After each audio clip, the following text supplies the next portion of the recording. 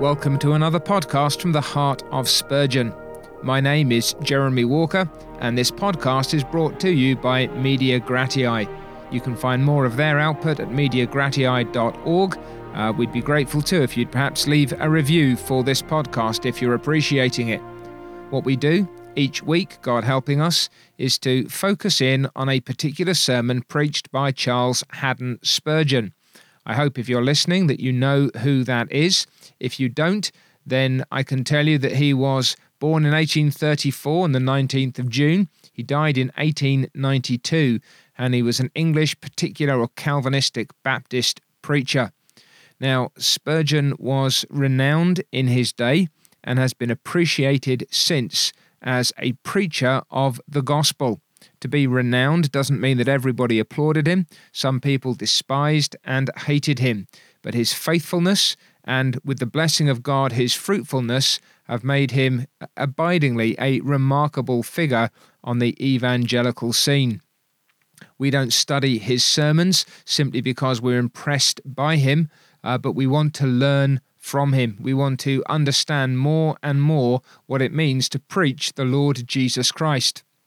So each day we read a sermon, and you can find us on X at Reading Spurgeon and get some quotes most days. And then, as I've said, the weekly featured sermon gives us that representative sample of the output. This week we've come to Sermon 1139. We're reading from 1137 to 1143, but it's 1139 that is this week's featured sermon. And just looking ahead, if you want to join us next week, God willing, we're moving on to 1148 for our featured sermon. That's the parents and pastors' joy. The parents and pastors' joy. So do come back for that if you're able. And in the meantime, let's dive into this particular sermon. The Minister's Plea is the title. It was preached on the 2nd of November, 1873, at the Tabernacle in Newington. And the text is Philippians 1, verse 19, through your prayer and the supply of the Spirit of Jesus Christ. Spurgeon wants us to learn from the apostles' example to look at the end as well as at the beginning of things. He tells us that the bud of our present trouble may have no beauty in it, but fair will be the flower which will ultimately develop from it. The clouds hang heavily over our heads, but let us not, like little children, be alarmed at their blackness, but remember that they are big with mercy or pregnant with mercy and will break with blessings on our head. Quoting, I believe, William Cowper. Now whatsoever happens to the true servant of the Lord then will turn out for the furtherance of the gospel. Therefore will we rejoice in tribulations and accept God's will, whatever it may be. But he also wants us to observe that the apostle did not expect that good would arise out of everything apart from prayer. And this is quite a conversational introduction where Spurgeon's just teasing out some of the elements of his text, driving us towards the main thrust of his sermon. Spurgeon tells us then that Paul looked for the transformation of the evil into good by that sacred alchemy of heaven, which can transmute the basest metal into purest gold.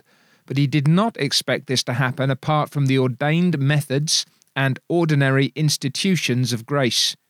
He counted upon the result because he saw two great agents at work, namely prayer and the supply of the Spirit.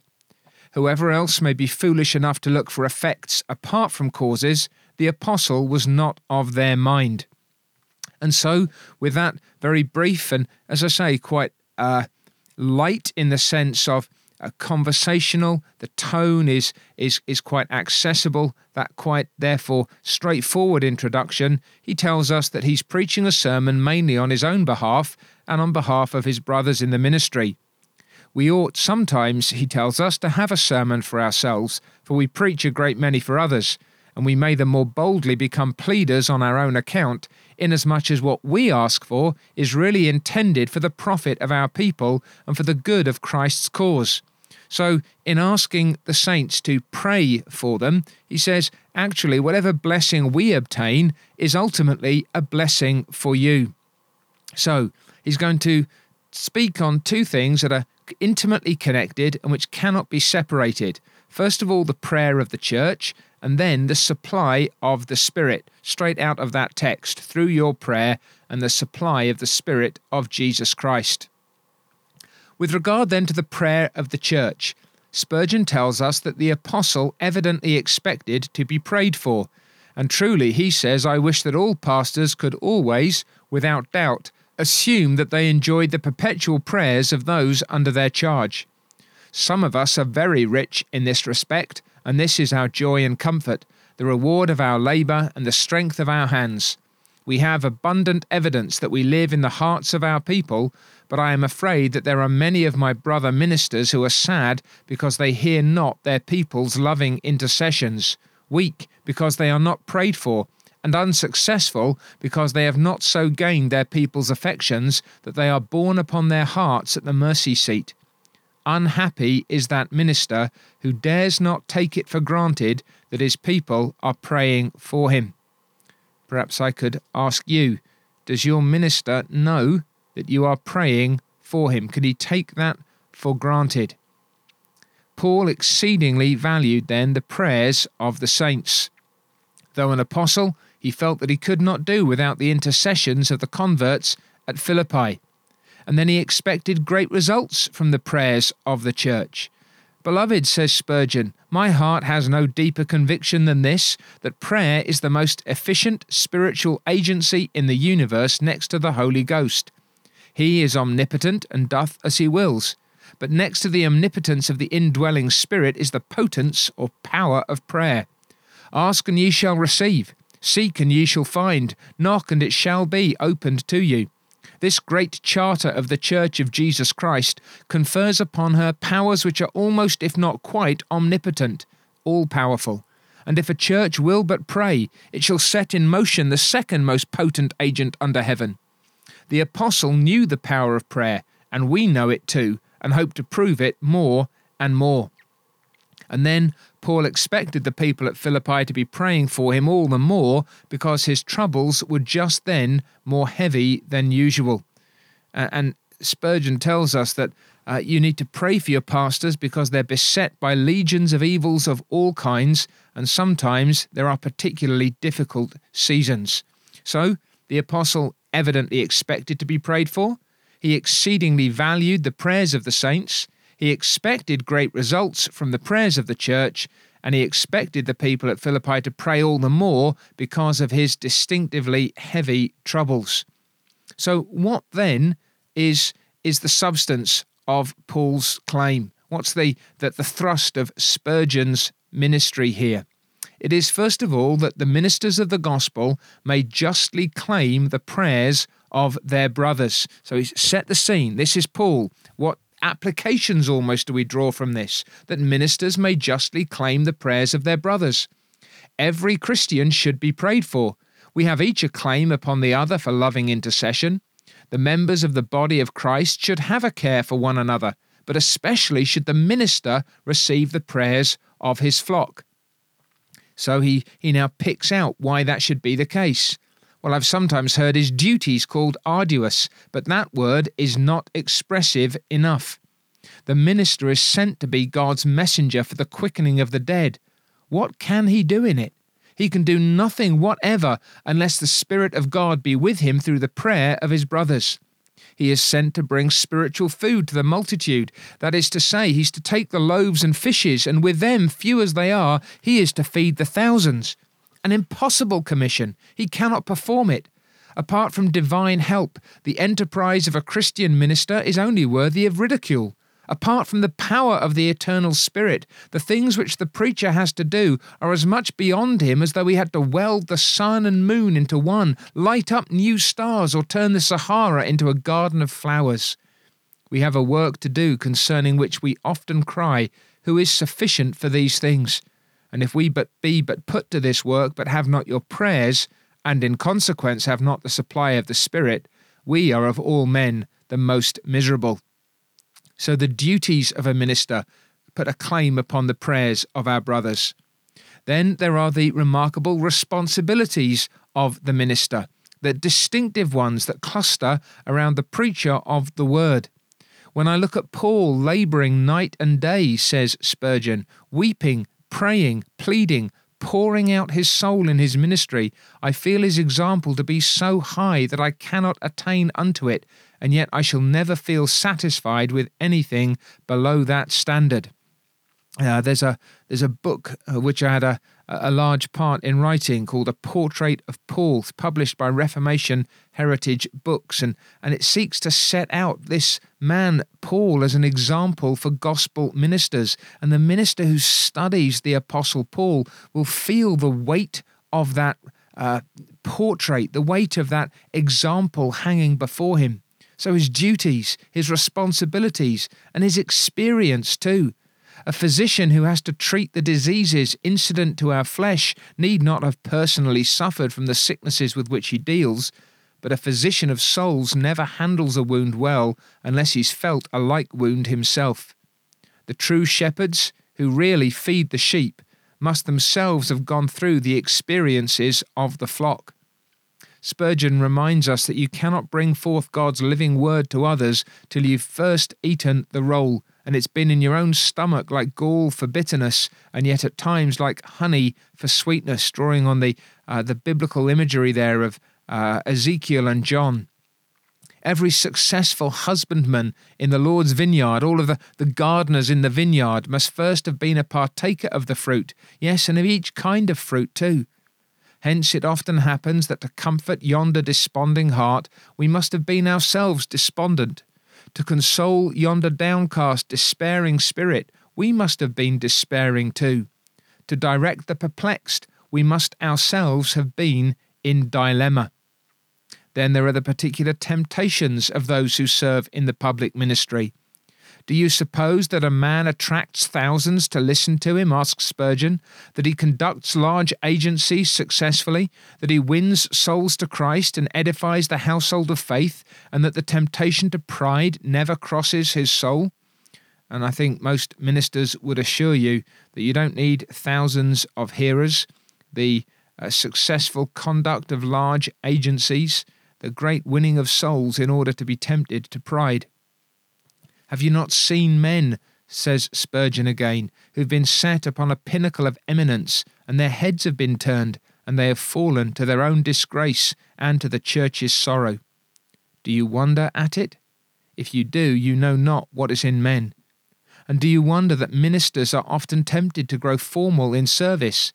Here, so many times in the year, must I come and speak to you, whether I am fit to do so or not? How can I be always alike zealous when even the weather has an effect upon nerve and brain?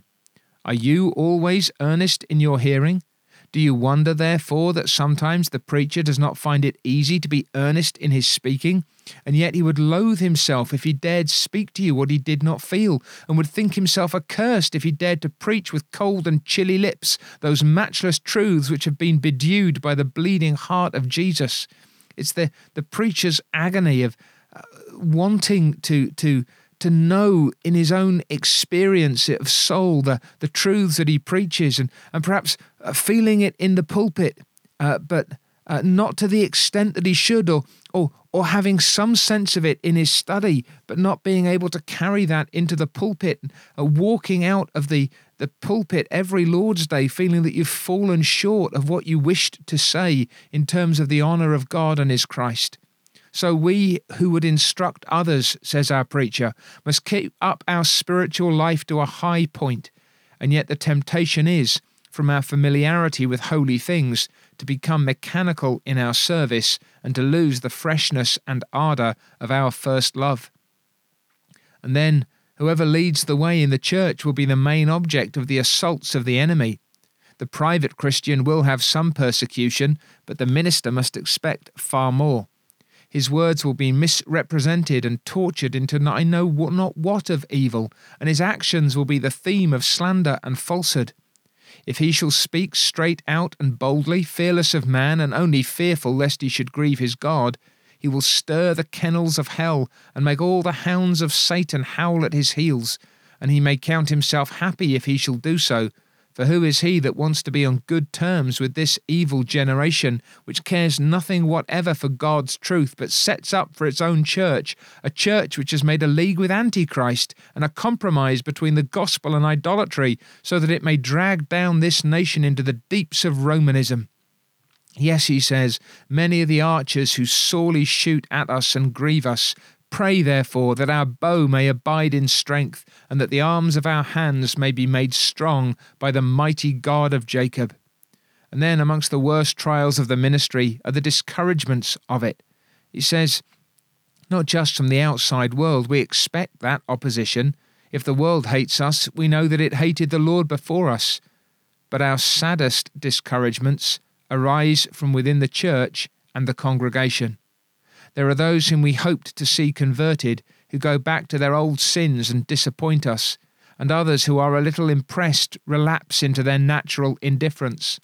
There are those who are, we hope, right at heart, who nevertheless live inconsistently, for many walk so far from Jesus that they pierce us with sorrow. And then there are others who profess great things and unite themselves with the Church of God, of whom I've often told you and now tell you even weeping that they are the enemies of the cross of Christ. They shame us. They make the world to say, "Is this your religion?" They open the mouths of atheists and infidels and ungodly men of all sorts against the precious Christ himself, so that he is wounded in the house of his friends and put to an open shame by those who ought rather to have laid down their lives to promote his cause and kingdom.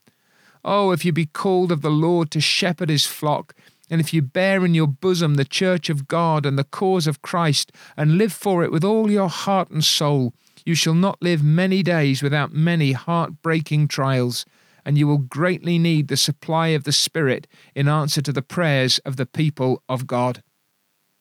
So you see how he's building his case with regard to prayer. The apostle expected prayer. He valued that prayer. He expected great results from that prayer. And he expected the saints in Philippi to pray for him, particularly because of his needs. And in a similar fashion then, ministers may justly claim the prayers of their brothers because of their duties, responsibilities, experience, temptations, assaults, and discouragements. Furthermore, he goes on that the prayers which are wanted are the prayers of the entire church, and that means all the faithful. Even if you feel laid aside from the actual service yourselves so that you have to abide by the staff. I think the reference there to Joshua fighting down in the valley while Aaron and Hur held up the hands of Moses as he lifted the staff up on the mountainside. He said, if that's the case, if you're on the mountaintop rather than down in the valley fighting, then let your prayers go up doubly for those who go down to the battle. Hold up their hands, I pray you, if you can do nothing else. Then, not just all the faithful, but specifically, what of those who profit by our ministry? If you feed upon the word, pray to God that we may feed others also. If your hearts are ever made glad within you by the word we speak, do plead for us that we may have the power of God resting upon us yet further. If you do not profit, we have an equal claim upon you. We beseech you, pray that you may profit. If we're not suited to teach you, pray the Lord to make us suitable. If you discover some lack or deficiency which mars our ministry, do not unkindly go and speak of it everywhere, but tell the Lord about it. You'll be doing more good and acting more after the mind of Christ, and who knows, the very ministry which is flat and unprofitable to you now may yet become a great blessing to you when you've prayed concerning it. Then what if you are actually our spiritual children? When fathers and mothers and husbands and wives will find all human relationship forgotten, the relationship which exists between the spiritual father and his children shall last on. Therefore, as you feel the tie, yield to its gentle persuasions, and let your pastor have a very warm place in your prayers. He says, if you're aged men and matronly women, if you've got experience of the power of God, if you're mighty in your private wrestlings, he says, then also we want your prayers. Then what of you young Christians, even you boys and girls, will you not intercede for us? What for those who are not and could not be there this morning? He says, I'm going to preach to them through the press. They're going to read my sermon. We might say today, if you couldn't come to church, but you were able to watch a recording or the live stream, you cannot come up to the house of God, but you've been appointed to lie tossing upon the bed of pain. And yet from you also we ask intercessory prayer. You are especially set to do this service for the church. If you cannot appear in the public assembly, you may in secret wrestlings bring down power upon that assembly. You keep the watches of the weary night when pain forbids your eyelids to find rest. Let each weary hour be cheered for yourselves and enriched for us by prayers for the church of God and prayers for us. Perhaps to this end some among the saints are always sick, that warders for the hours of night may not be wanting.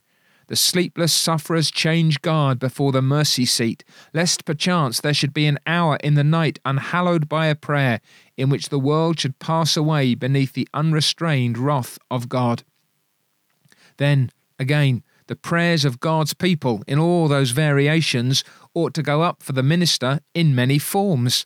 I think he says it should be a daily work. He said how glad he was to hear one of the brothers say the other day that he never did pray for himself without praying for Spurgeon, that he never bowed his knee without remembering the work carried on in this place. Some of you will know that Spurgeon, when asked about the secret of his success, as it was esteemed by men, said, "It is that my people pray for me." And that's then not a boast, that's a marvel of gratitude.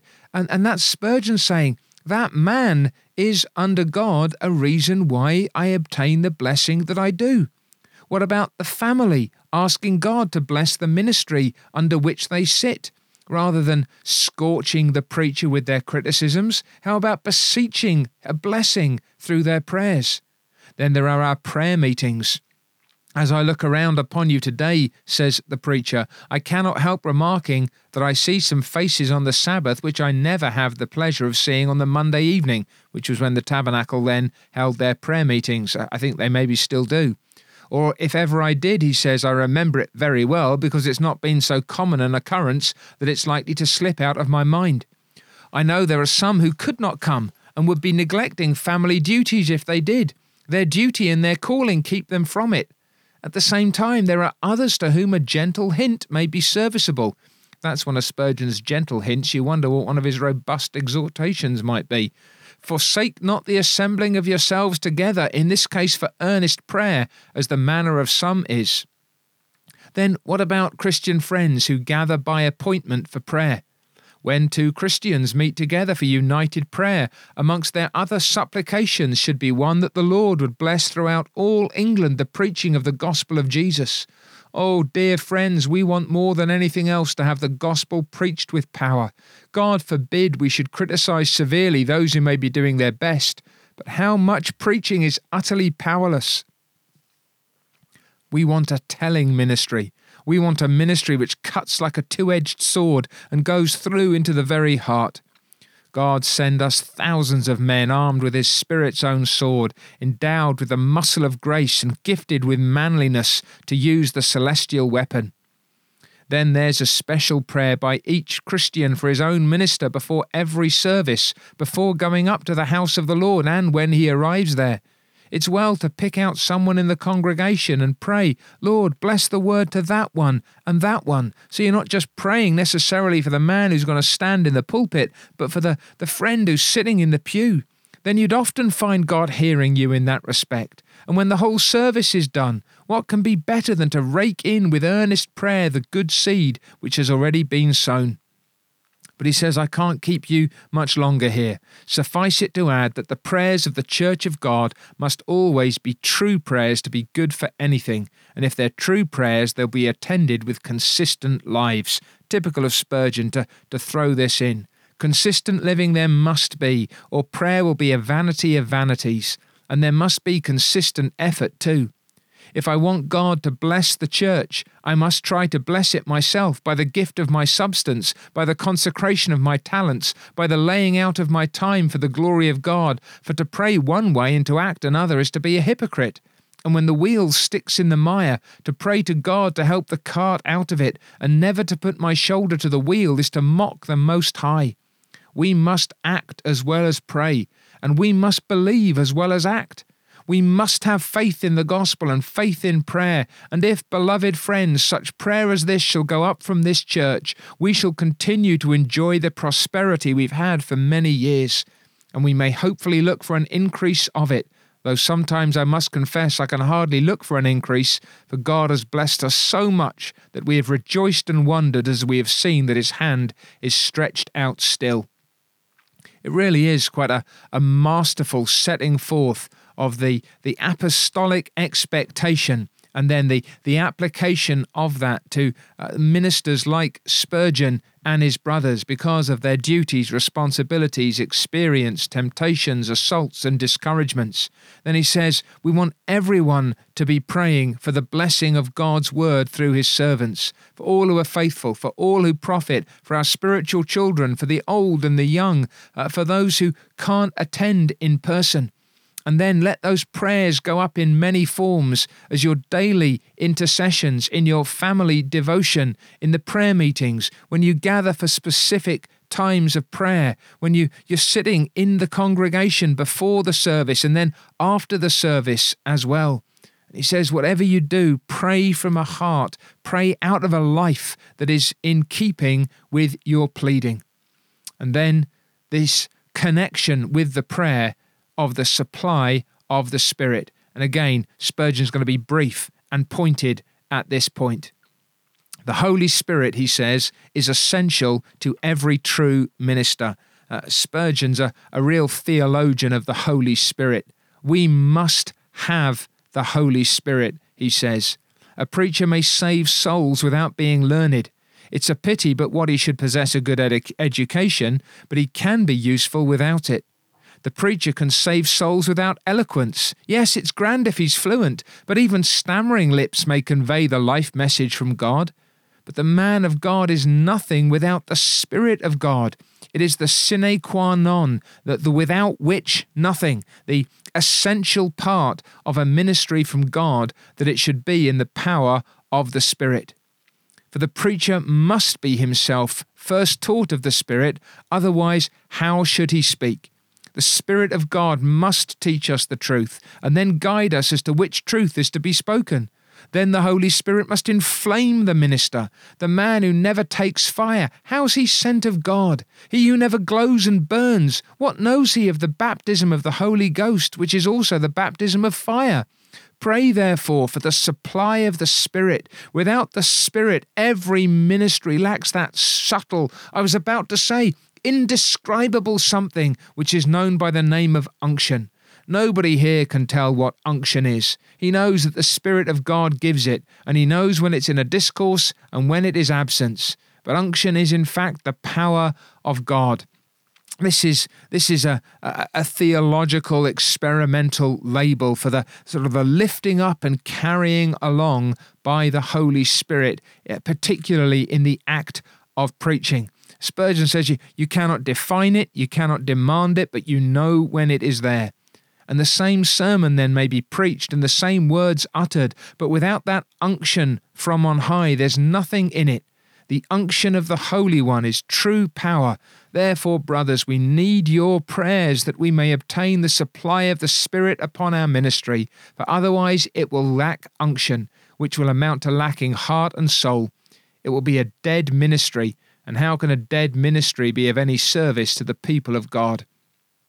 Then this supply of the Spirit is essential not only for the preacher, but also for the edification of the church of God. For what if the ministry should be the best that ever was produced, its outward form and fashion orthodox and ardent? And it's good for us, listening to Spurgeon's sermons, to remember that apart from the Holy Spirit, whatever gifts he may have been given by God on the natural level, it's nothing without this power from heaven. What if it should be continued with persevering consistency, yet the church will never be built up without the Holy Ghost? To build up a church, life is needed. We are living stones of a living temple. Where is the life to come from but from the breath of God? To build up a church there is needed light, but where's the light to come from but from him who said, "Let there be light"? To build up a church there is needed love, for this is the cement which binds the living stones together. But where does true, genuine love come from, if not from the Spirit, who sheds abroad in the heart the love of Jesus? To build up a church we must have holiness, for an unholy church would be a den for the devil and not a temple for God. But whence comes holiness, except from the Holy Spirit? There must be zeal too, for God will not dwell in a cold house. The church of God must be warm with love. But where does the fire come from, except the fire from heaven? We must have the Holy Ghost, for to build up a church there must be joy. A joyous temple, God's temple, must always be. But the Spirit of God alone produces the fruit of heavenly joy. There must be spirituality in the members, but we cannot have a spiritual people if the Spirit of God himself be not there. So for the edification of the saints, we must have beyond everything else the supply of the Spirit. And I hope that your soul says a hearty amen to such a statement. And he goes on, we must have the Spirit for the salvation of sinners. Now this is the tug of war. Who can enlighten the blind eye? Who can make the deaf ear to hear? Who can make the dead soul to live, if not the eternal, enlightening, quickening Spirit? The Ezekiel vision of the vast valley full of bones. Can we make them alive? No, even so we say to the dry bones, live, and the mission's absurd, worthy of laughter, unless we have your prayer and the supply of the Spirit with us. Oh, invoke the Spirit and minister in his might, and marvels shall yet be done, says our preacher. And then we must have the Spirit of God just now, I am sure. It's essential to the progress of the gospel and to the victory of the truth. At this moment, he says, the gospel's on trial. It's had its trials before and has come out of them like gold from the furnace. But they're telling us now everywhere that the old-fashioned gospel is effete. It's a pathetic, spineless, limp, empty thing. I have found myself dubbed in the public prints by the honourable title of Ultimus Puritanorum, the last of the Puritans, the last preacher of a race nearly extinct, the mere echo of a departed creed, the last survivor of a race of antiquated preachers. And he says that's not true. They come, a mighty band, to bear on the truth to future ages. And even yet there are among us men who hold the truth and preach it. And there may be fewer in our day, I would add, but praise God, there are men who will preach in that tone and with that substance still. So he says, O God, the God of Israel, avenge your own truth. O you whose mighty hammer can yet break rocks in pieces, you have not changed your hammer. Smite then, and make the mountains fall before you. O you whose sacred fire burns in your word, forever the same flame, you have forbidden us to offer strange fire upon your altar, and we have not done so, but kept the faith and held the truth. Own it, we beseech you, and prove that it is the gospel of the blessed God. Let the sacrifice that is now before you in the midst of this great nation be consumed with the flame of heaven, and let the God that answers by fire be God. The fact is, then, the church only lives in the esteem of men by what she does. If she does not convert sinners, she has not a reason for existing. Spurgeon is setting us an example there, isn't he? Not just of what it is to preach about praying, but to pray in his preaching. And so he says, pray then, that God will bring to the front the old gospel, the doctrines of Whitefield and Calvin and Paul, the old gospel of Christ, and once for all, by a supernatural working of the Holy Spirit, give an answer to those who, in this age of blasphemy and of rebuke, are reviling the gospel of the living God, would have us cast it behind our backs. By the name of him who never changes, our gospel shall never change. By the name of Christ who's gone to heaven, we have nothing to preach but Christ and him crucified. By the name of the eternal Spirit who dwells in us, we know nothing but what the Holy Ghost has revealed. To your knees, my brothers, to your knees, and win for us the victory. Feeble as we are, and unable as we are to cope with our antagonists in any other field but this, we will vanquish them by the power of prayer through the supply of the Spirit of God.